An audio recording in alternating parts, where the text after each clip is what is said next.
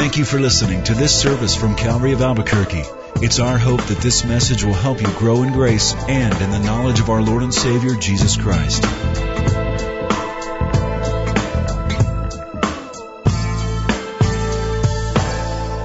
Open your Bibles to 1 Kings.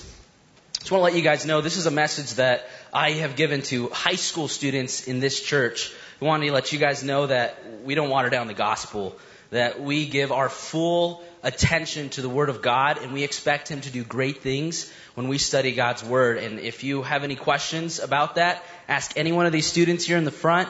They'll tell you that we love to study the Bible. So, before we do that, let's just pray. God, we trust that you have something to say to us tonight. We trust that you want to speak.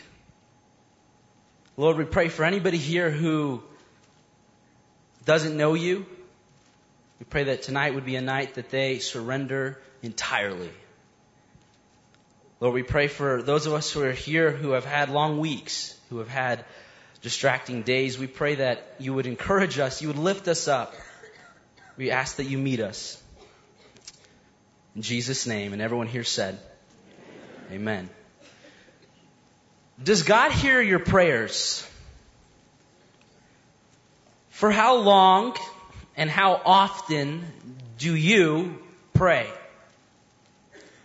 When you pray, is it in a somewhat religious or even ritualistic manner?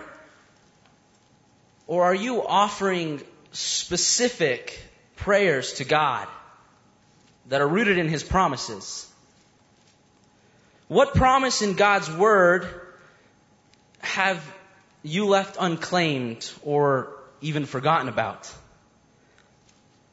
Are your prayers rooted in the promises, the covenants of God, in His past achievements, and your faith in Him that He can do immeasurably more than you could ever ask or even imagine?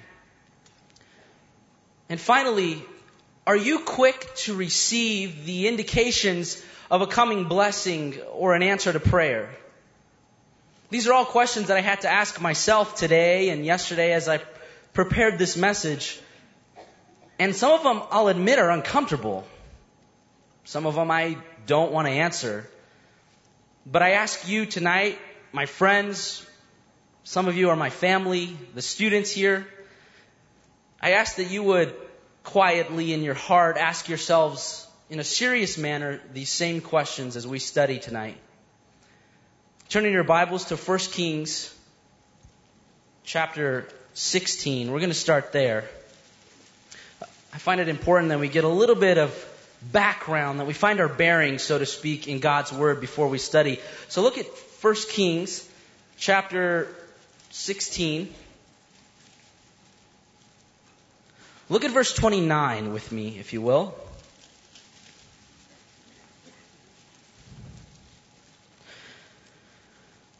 Ahab the son of Omri became king over Israel, and Ahab the son of Omri reigned over Israel in Samaria 22 years. And now Ahab the son of Omri did evil in the sight of the Lord, more than all who were before him.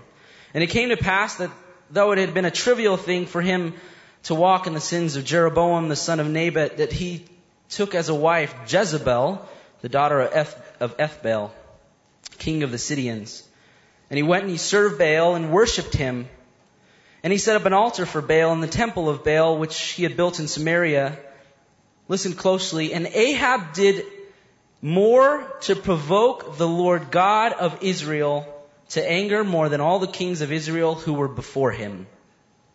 We find ourselves in a portion of Israel's history where king after king after king have been evil or done evil in the sight of the Lord. And we get to a portion where it doesn't just mention Ahab the king, it mentions his wife. This is the first time in 1 Kings in the records here that it mentions the queen. This woman was not very nice. If somebody calls you a Jezebel, ladies, that's not a good thing. She brought in idolatry into Israel. Many would say that you could attribute the corruption of the nation at this point to her. So we find ourselves in Israel in a very difficult time, and it says that he provoked God to anger. God didn't just wait very long. He dealt with it very quickly. Look at verse 1 of chapter 17. And Elijah, the Tishbite, and the inhabitants of Gilead said to Ahab, As the Lord God of Israel lives, before whom I stand, there shall be neither dew nor rain in these years, except by my word. Elijah comes into the court of Ahab, and he says, on behalf of the Lord God of Israel, it's not going to rain. There's going to be famine in the land until I say differently. God doesn't put up with idolatry. It offends him. And he sends his prophet, Elijah, which is the study that we've been doing in our vertical high school ministry. We've been studying this prophet's life. And he sends him in boldly to say, it's not going to rain until I say differently. Look at verse 5 of chapter 17. So he went, and he did according to the word of the Lord, for he went and stayed by the brook Cherith, which flows into the Jordan. The ravens brought him bread and meat in the evening, and bread and meat in the morning, and he drank from that brook, and it happened after a while that the brook dried up, because there had been no rain in the land. God tells Elijah, go to the brook Cherith. He was there for several months, and God supernaturally provides for this prophet. He supernaturally gives him food and drink, and he did it in a very interesting way. He had birds bring Elijah food morning and evening. Look at verse 8 with me, chapter 17. Then the word of the Lord came to him, saying, Arise, go to Zarephath, which belongs to Sidon, and dwell there. You see, I've commanded a widow there to provide for you. And so he arose and he went to Zarephath. Elijah gets up, being supernaturally provided for by God, and God gives him a command. Imagine this, Elijah's in prayer most of this time. He's praying for no rain, and it says that the brook dries up. God's answering his prayers. He's trying to get the attention of the nation of Israel. And then God says, Elijah, get up, go to Zarephath. You're going to meet a widow there. I've provided, she's going to be providing for you. I've given her to provide for you. And he gets there, and sure enough, he meets a widow and her son. And even there, God supernaturally provides for them. He fed them. He multiplied their food. They would wake up, and there'd be more food and more food. And God took care of his prophet. And I believe that Elijah, during this time, was still praying. He was still praying, God, don't let it rain. We need to get the attention of your nation. In chapter 17, verse 17, something terrible happened while he was there. Read with me. Now it happened, after these things, that the son of the woman who owned the house became sick. And his sickness was so serious that there was no breath left in him. So she said to Elijah, What have I to do with you, O man of God? Have you come to bring my sin to remembrance and to kill my son? And he said to her, Give me your son. And so he took him out of her arms, carried him into the upper room where he was staying, and laid him on his bed. He then cried out to the Lord and said, O Lord my God, have you also brought tragedy on the widow with whom I lodged by killing her son? And he stretched himself on the child 3 times, and he cried to the Lord, saying, O Lord my God, I pray, let this child's soul come back to him. Then the Lord heard the voice of Elijah, and the soul of the child came back to him, and he revived. Elijah asks for something that we haven't seen so far in Scripture. He asks for the impossible. He gets alone with God, and he says, God, please bring this child back to life. And God rewarded his faith. He rewarded his asking for the impossible. After that, look at verse 1 of chapter 18, as we just kind of comb through to get our bearings here. And it came to pass that after many days, about 3 years, the word of the Lord came to Elijah in the 3rd year, saying, Go, present yourself to Ahab, and I will send rain on the earth. Beginning of chapter 18, this is the beginning of one day. The entire chapter of 18 of 1 Kings is one day. So keep that in mind as we study tonight. God says to Elijah, most likely in one of his prayer sessions, he says, Go present yourself to Ahab. I'll send rain on the earth. He makes him a promise. That promise is conditional. He has to be obedient. He has to present himself to Ahab. So Elijah did very much that. Look at verse 17 with me, if you will, of chapter 18. Then it happened, when Ahab saw Elijah is being obedient, he's going to see Ahab. Ahab says to him, "Is that you, O troubler of Israel?" And he answered, "I've not troubled Israel, but you and your father's house have. And that you have forsaken the commandments of the Lord and have followed the Baals. Now therefore send and gather all of Israel to me at Mount Carmel, and the 450 prophets of Baal, and the 400 prophets of Asherah who eat at Jezebel's table." The king of Israel sees Elijah coming at a distance, and he says, "Is that you, O troubler of Israel? You troublemaker? This is your fault." And I love the prophet's response. He says, I'm not the troublemaker. You are the troublemaker. You've forsaken God. And he, with authority, says, "Gather the nation, meet me at Carmel." Ahab obeys. Look at verse 21. Then Elijah came to all the people, speaking to the nation, keep this in mind, and said, "How long will you falter between two opinions? If the Lord is God, follow him, but if Baal, follow him." And the people answered him not a word. He looks at the nation, he stands before the people, and with authority says, "How long will you stumble between two opinions? How long are you going to go back and forth between two gods? You can't serve two masters." And the people didn't answer. So he makes a proposition. In verses 23 and 24, this is his proposition. "We'll get 2 bulls and 2 altars. Your prophets, they'll set up their altar, I'll set up mine. What we'll do is this. You call upon your gods, I'll call upon the Lord. And the God who answers by fire, he's God." And I love what verse 24 says. It says, the people responded, "It's well spoken." In other words, they said, "That's a great idea." When Elijah calls them out on their sin and their idolatry, it says they answered him not a word. But when he comes up with a good idea, they say, "Let's do that." And so they did that. There was a showdown on this mountain. The prophets of Baal were chanting. They were dancing round the altar that they built. There was howling, moaning. One would stand on top of the altar and he would prophesy. They would call out to their God. They begin to cut themselves, getting more frantic, getting louder and louder. The scene became more horrific until finally Elijah cut them off. And Elijah gets on his knees before his altar. He rebuilds it. He shows the nation, "I'm going to rebuild an altar. You've forgotten about the Lord God of Israel, Jehovah." So he rebuilds that altar. He gets on his knees and he prays, "God, show yourself great." I love what the word says. It says that the fire fell from heaven. It consumed the offering, the wood, the altar, and even some of the ground underneath it. God answered by fire. And you know what happens next? The people of Israel fall to their faces and they cry, "The Lord, He is God." Jehovah, Elohim is what they say. And they say it over and over in reverence of God Almighty. It's been one long day for Elijah. That's just one day, chapter 18, and it's not over. Look at verse 41 as we focus in on just 5 more verses.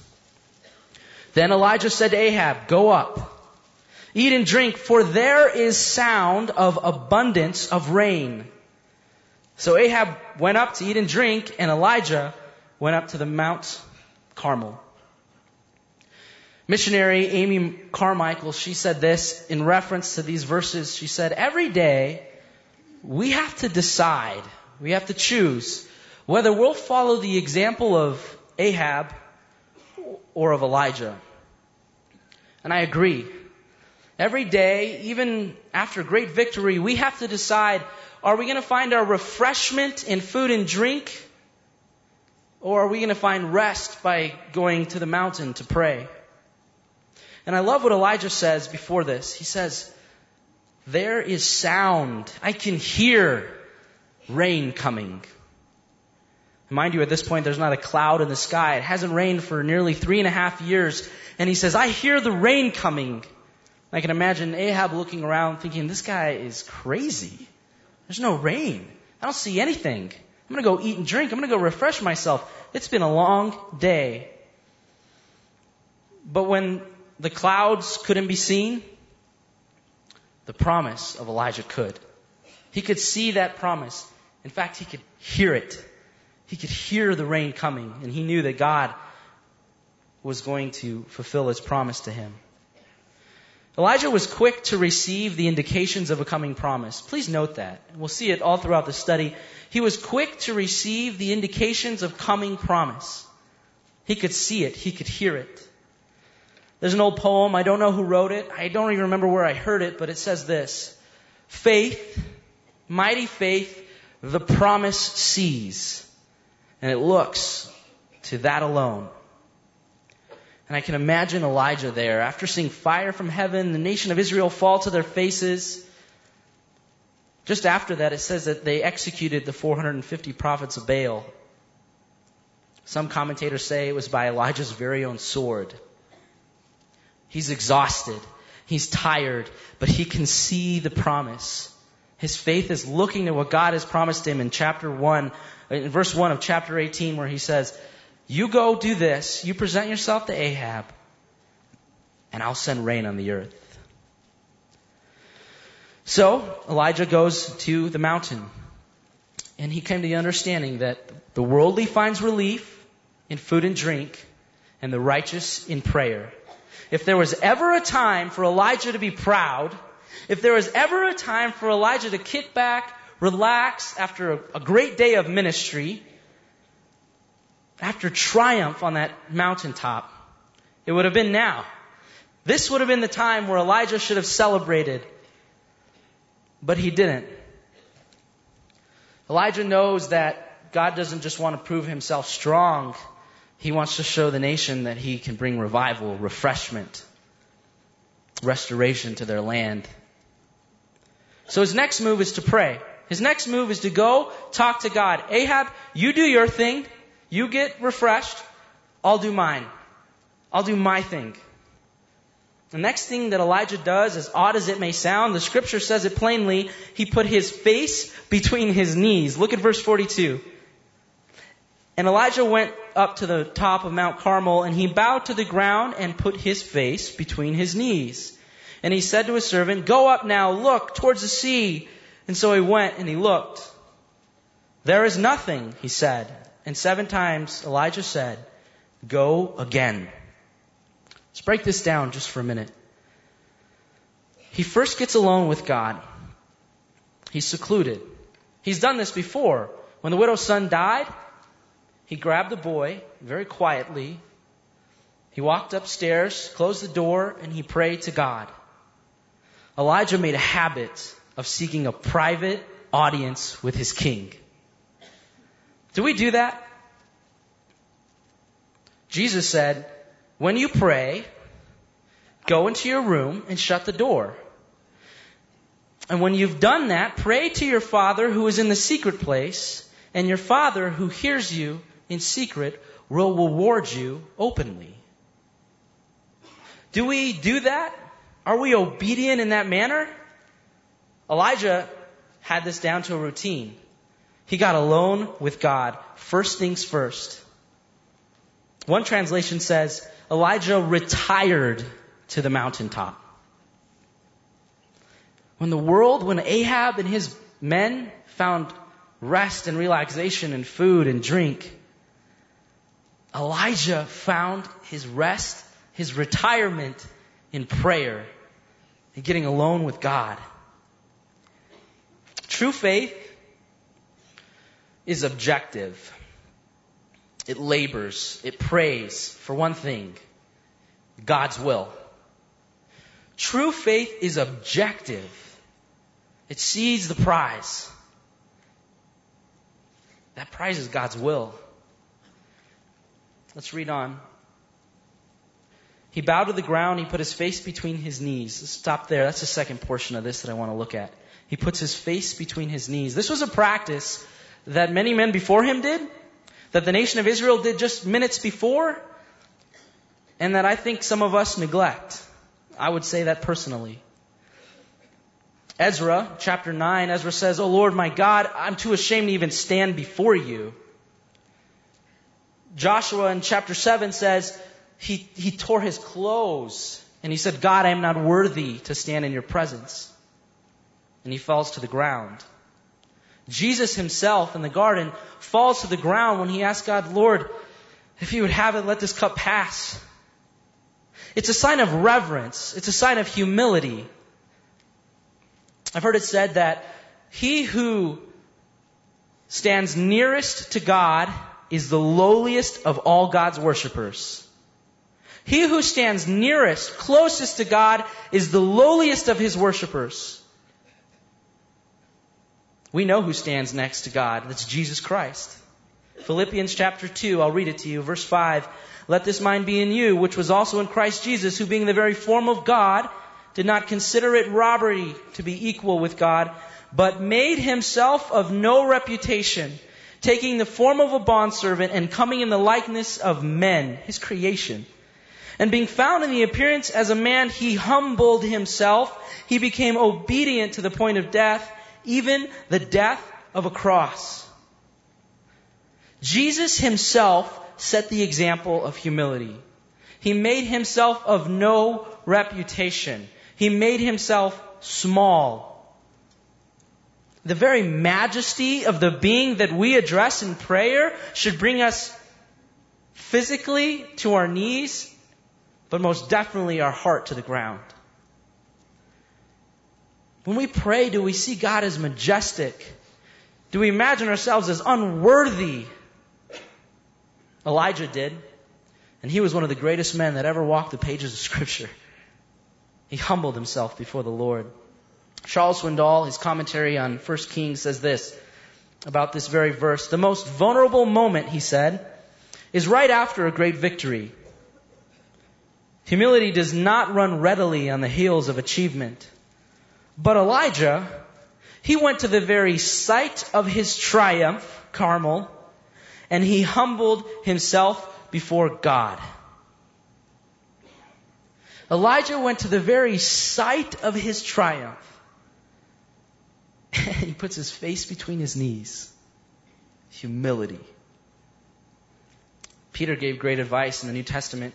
Chapter 5, verse 6 of 1 Peter, he said, "Therefore humble yourselves under the mighty hand of God, that he may exalt you in due time."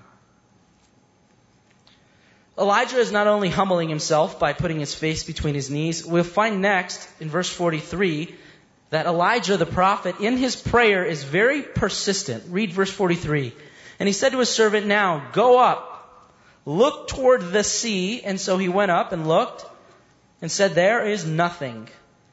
And 7 times Elijah said, 'Go again.'" He has a helper with him, a young lad, off in the distance as he prays, and he tells him, go up higher on the mountain, look toward the sea, tell me if you see anything. And the report 6 times was, "I don't see anything." I think Elijah was not only a man of great faith, but of great fervency and of passion. One of my friends last night, I was telling him a little bit about what I was going to teach, and he said, he read to me a quote, and it went something like this: "Persevering prayer wins the victory."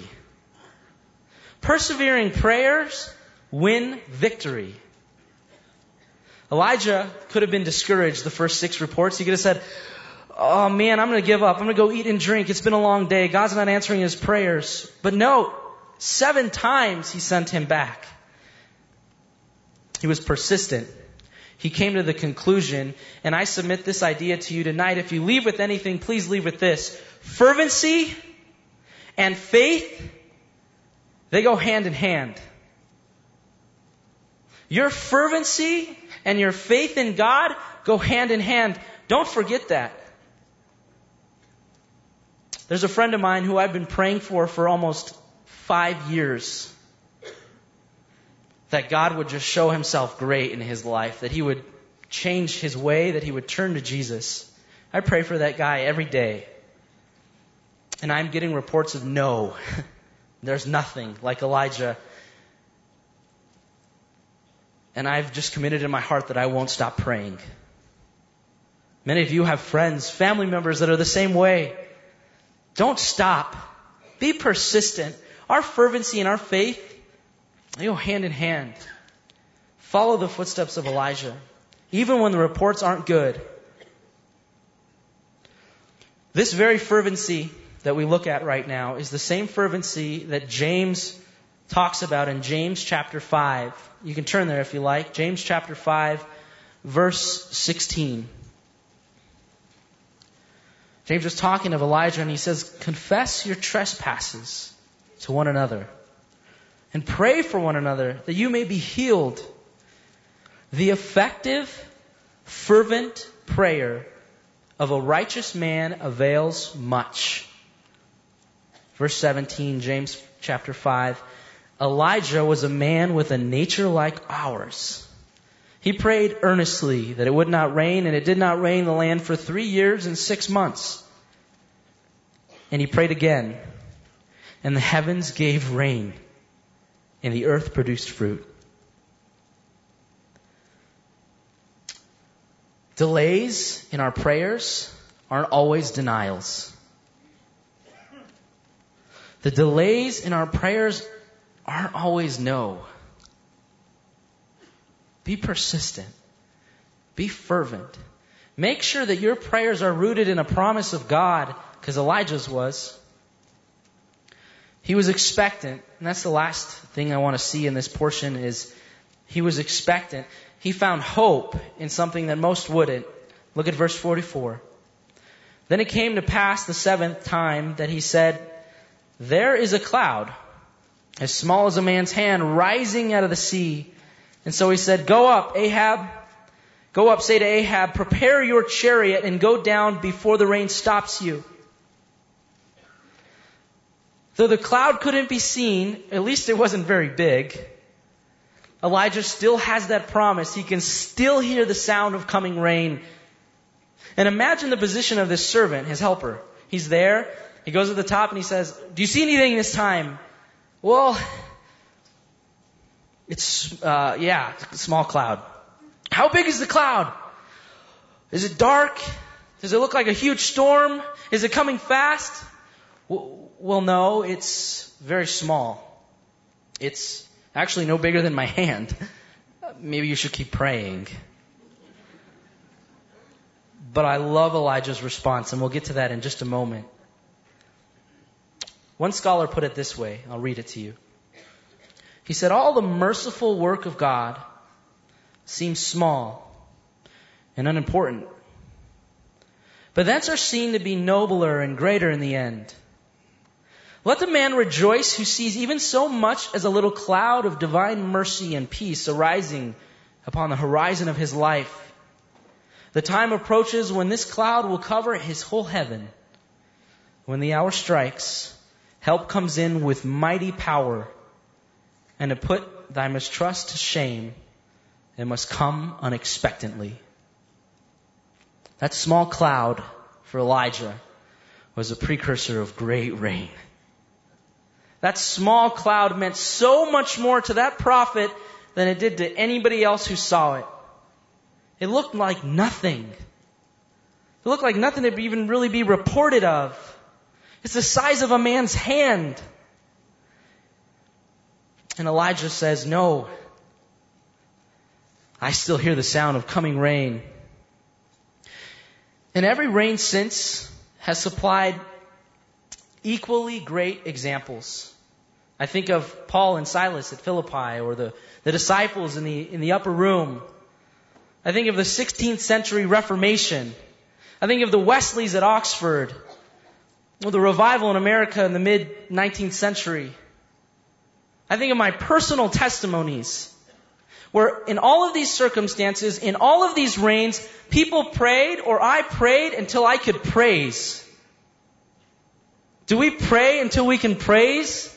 Do we get on our faces between our knees and get on the ground or prostrate before the Lord and ask Him to do great, mighty things? Do we find hope in small clouds arising upon the horizon of our lives? Most of us don't. Most of us lack. I ask you guys tonight, friends, family, students, do you believe in the power of prayer? Do you believe in the unalterable efficacy of prayer? That it's still the way of approach, the means of success? Like it's been said, that it's still the hand which moves the arm that moves the world. Do we pray until we can praise? Elijah did. And I sincerely believe, wholeheartedly, like Elijah, that I can hear the sounds of coming rain. It might puzzle some of you, but I've had conversations with guys that I work with, other pastors here on staff, some even outside the walls of this church. And so many times in the last several months I've heard, I hear the sound of rain, and maybe not literally, but people will say, something's happening. I don't really know how to explain it. I can't elaborate. But God is about to move. God is about to do something. Maybe revival. Maybe it's His second coming. We don't know. But there is rain, and it echoes in my ears. And we can choose to be quiet, or we can be like Elijah. And at the very small precursor of rain, jump and tell others, get ready. The rain's coming. Leave before it stops you. That's what he says. Go up. Say to Ahab, prepare your chariot and go down before the rain stops you. In other words, Elijah says, Ahab, it's going to get messy. You better leave now or you're going to get stuck in the mud. He was quick to receive the indications of a coming rain. Elijah had hope in a small cloud that most would brush off, in the small works of God. But he had huge expectation. And that's what we want to look at last. Look at verse 45, his expectation. Now, it happened in the meantime that the sky became black with clouds and wind, and there was heavy rain. And so Ahab rode away and went to Jezreel. And then the hand of the Lord came upon Elijah, and he girded up his loins and ran ahead of Ahab to the entrance of Jezreel. He girds up his loins. He's fervent in his prayers. He humbles himself before God. He makes himself of no reputation. He has great expectation of what God is going to do. And he is rewarded, verse 46, with the hand of the Lord coming upon him. God rewards our expectation. We've all had those conversations. My dad can beat up your dad. Elijah had a mindset that his Father, Heavenly Father, was so powerful. He expected so much of him. Elijah didn't insult God with small prayers. He prayed huge things. He prayed for the impossible when he asked God to raise a young boy from the dead. He prayed for the impossible when he asked God to show himself great by allowing fire to fall from heaven and consume his offering. He was bold in asking God for great things. But Elijah's response to this coming rain will forever be burned in my mind. That image will never leave. I mean, he had such an outrageous day of ministry. He went to meet Ahab. Somebody on the way told him, don't go. There's a price on your head. They're going to kill you. He told Ahab, you're a troublemaker. He called the king of Israel a troublemaker, a menace. Then he stands before the nation and he says, how long are you going to be on the fence? Then he makes fun of 450 prophets of Baal with swords and knives. He executes them after God allows fire from heaven. And now he's praying. It's been a long, outrageous day. But he was prepared to do something. His response, his reaction, verse 46. And he girded up his loins. He rolled up his sleeves. He laced up his shoes. He got in the seat and he buckled up. And he was ready for God to do something even greater. He was ready for that rain. Because no one else could see it. No one else could hear it. But look what it says. And the sky became black with clouds and wind, and there was heavy rain. It doesn't say, oh, it drizzled a little bit. His reaction wasn't, oh, look, it's raining. Thanks, God. I appreciate that. That's awesome. You came through. Yay, God. No. He says, I want what's next.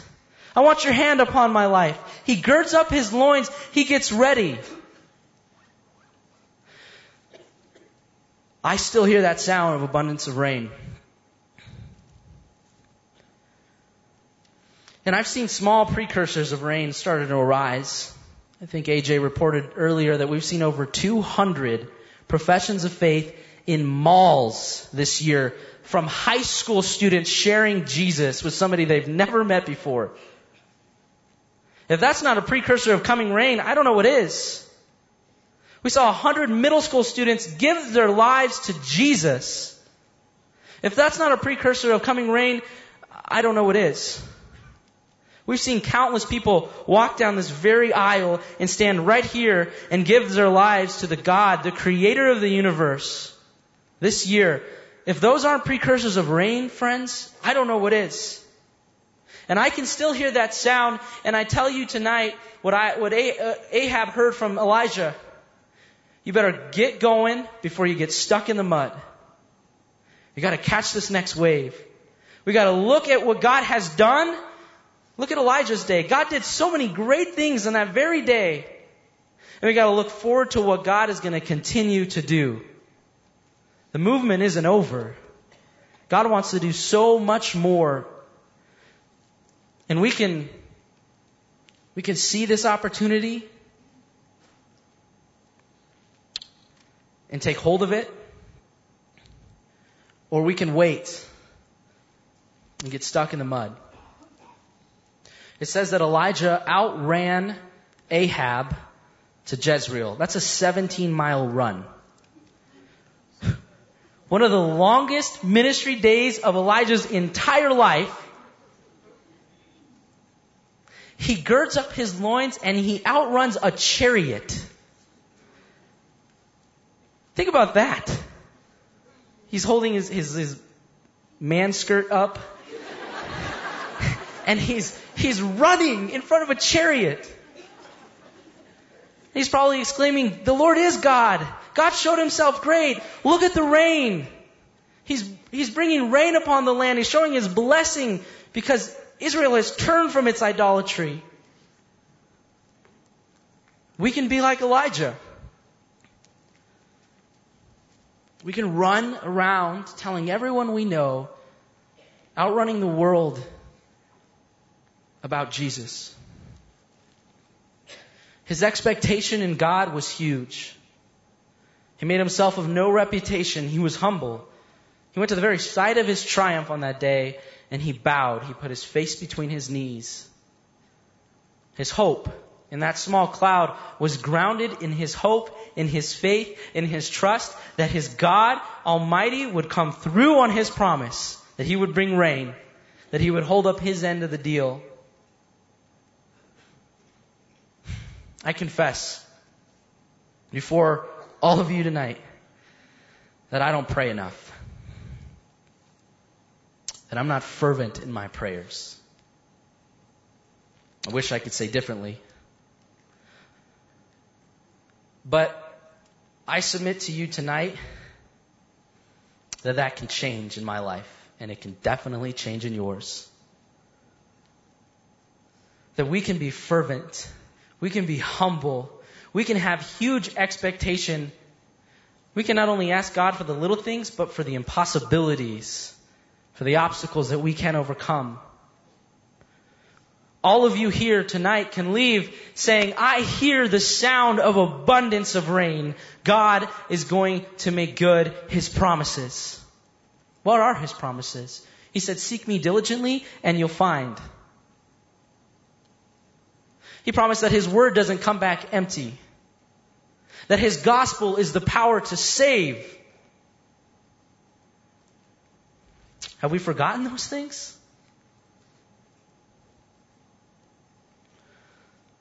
We have to change our minds, our perspectives. We must be like Elijah. We must be fervent. We must be faithful, persistent. We have to humble ourselves before God. We have to have faith in even the small things of God. God ordains even the small things. And sometimes they're precursors to even a greater rain. And then you know what our job is after that? After we hand over all of that to God in prayer, you know what our job is? It's the same job Elijah had next. The work isn't on our shoulders. We're not carrying the load. Elijah girds up his loins, and all that's left for us to do before God Almighty and before the world is buckle up, because God is going to do the rest. Amen? Let's pray. Lord, give us strength. Give us fervency. We confess tonight that we don't pray often. That our prayer lives are lacking. We ask that you would change our perspectives. You would change our minds. That we would see even the small works that you are doing in our lives, God, and that you would excite us for what you have next. That we would be expecting you to do something great.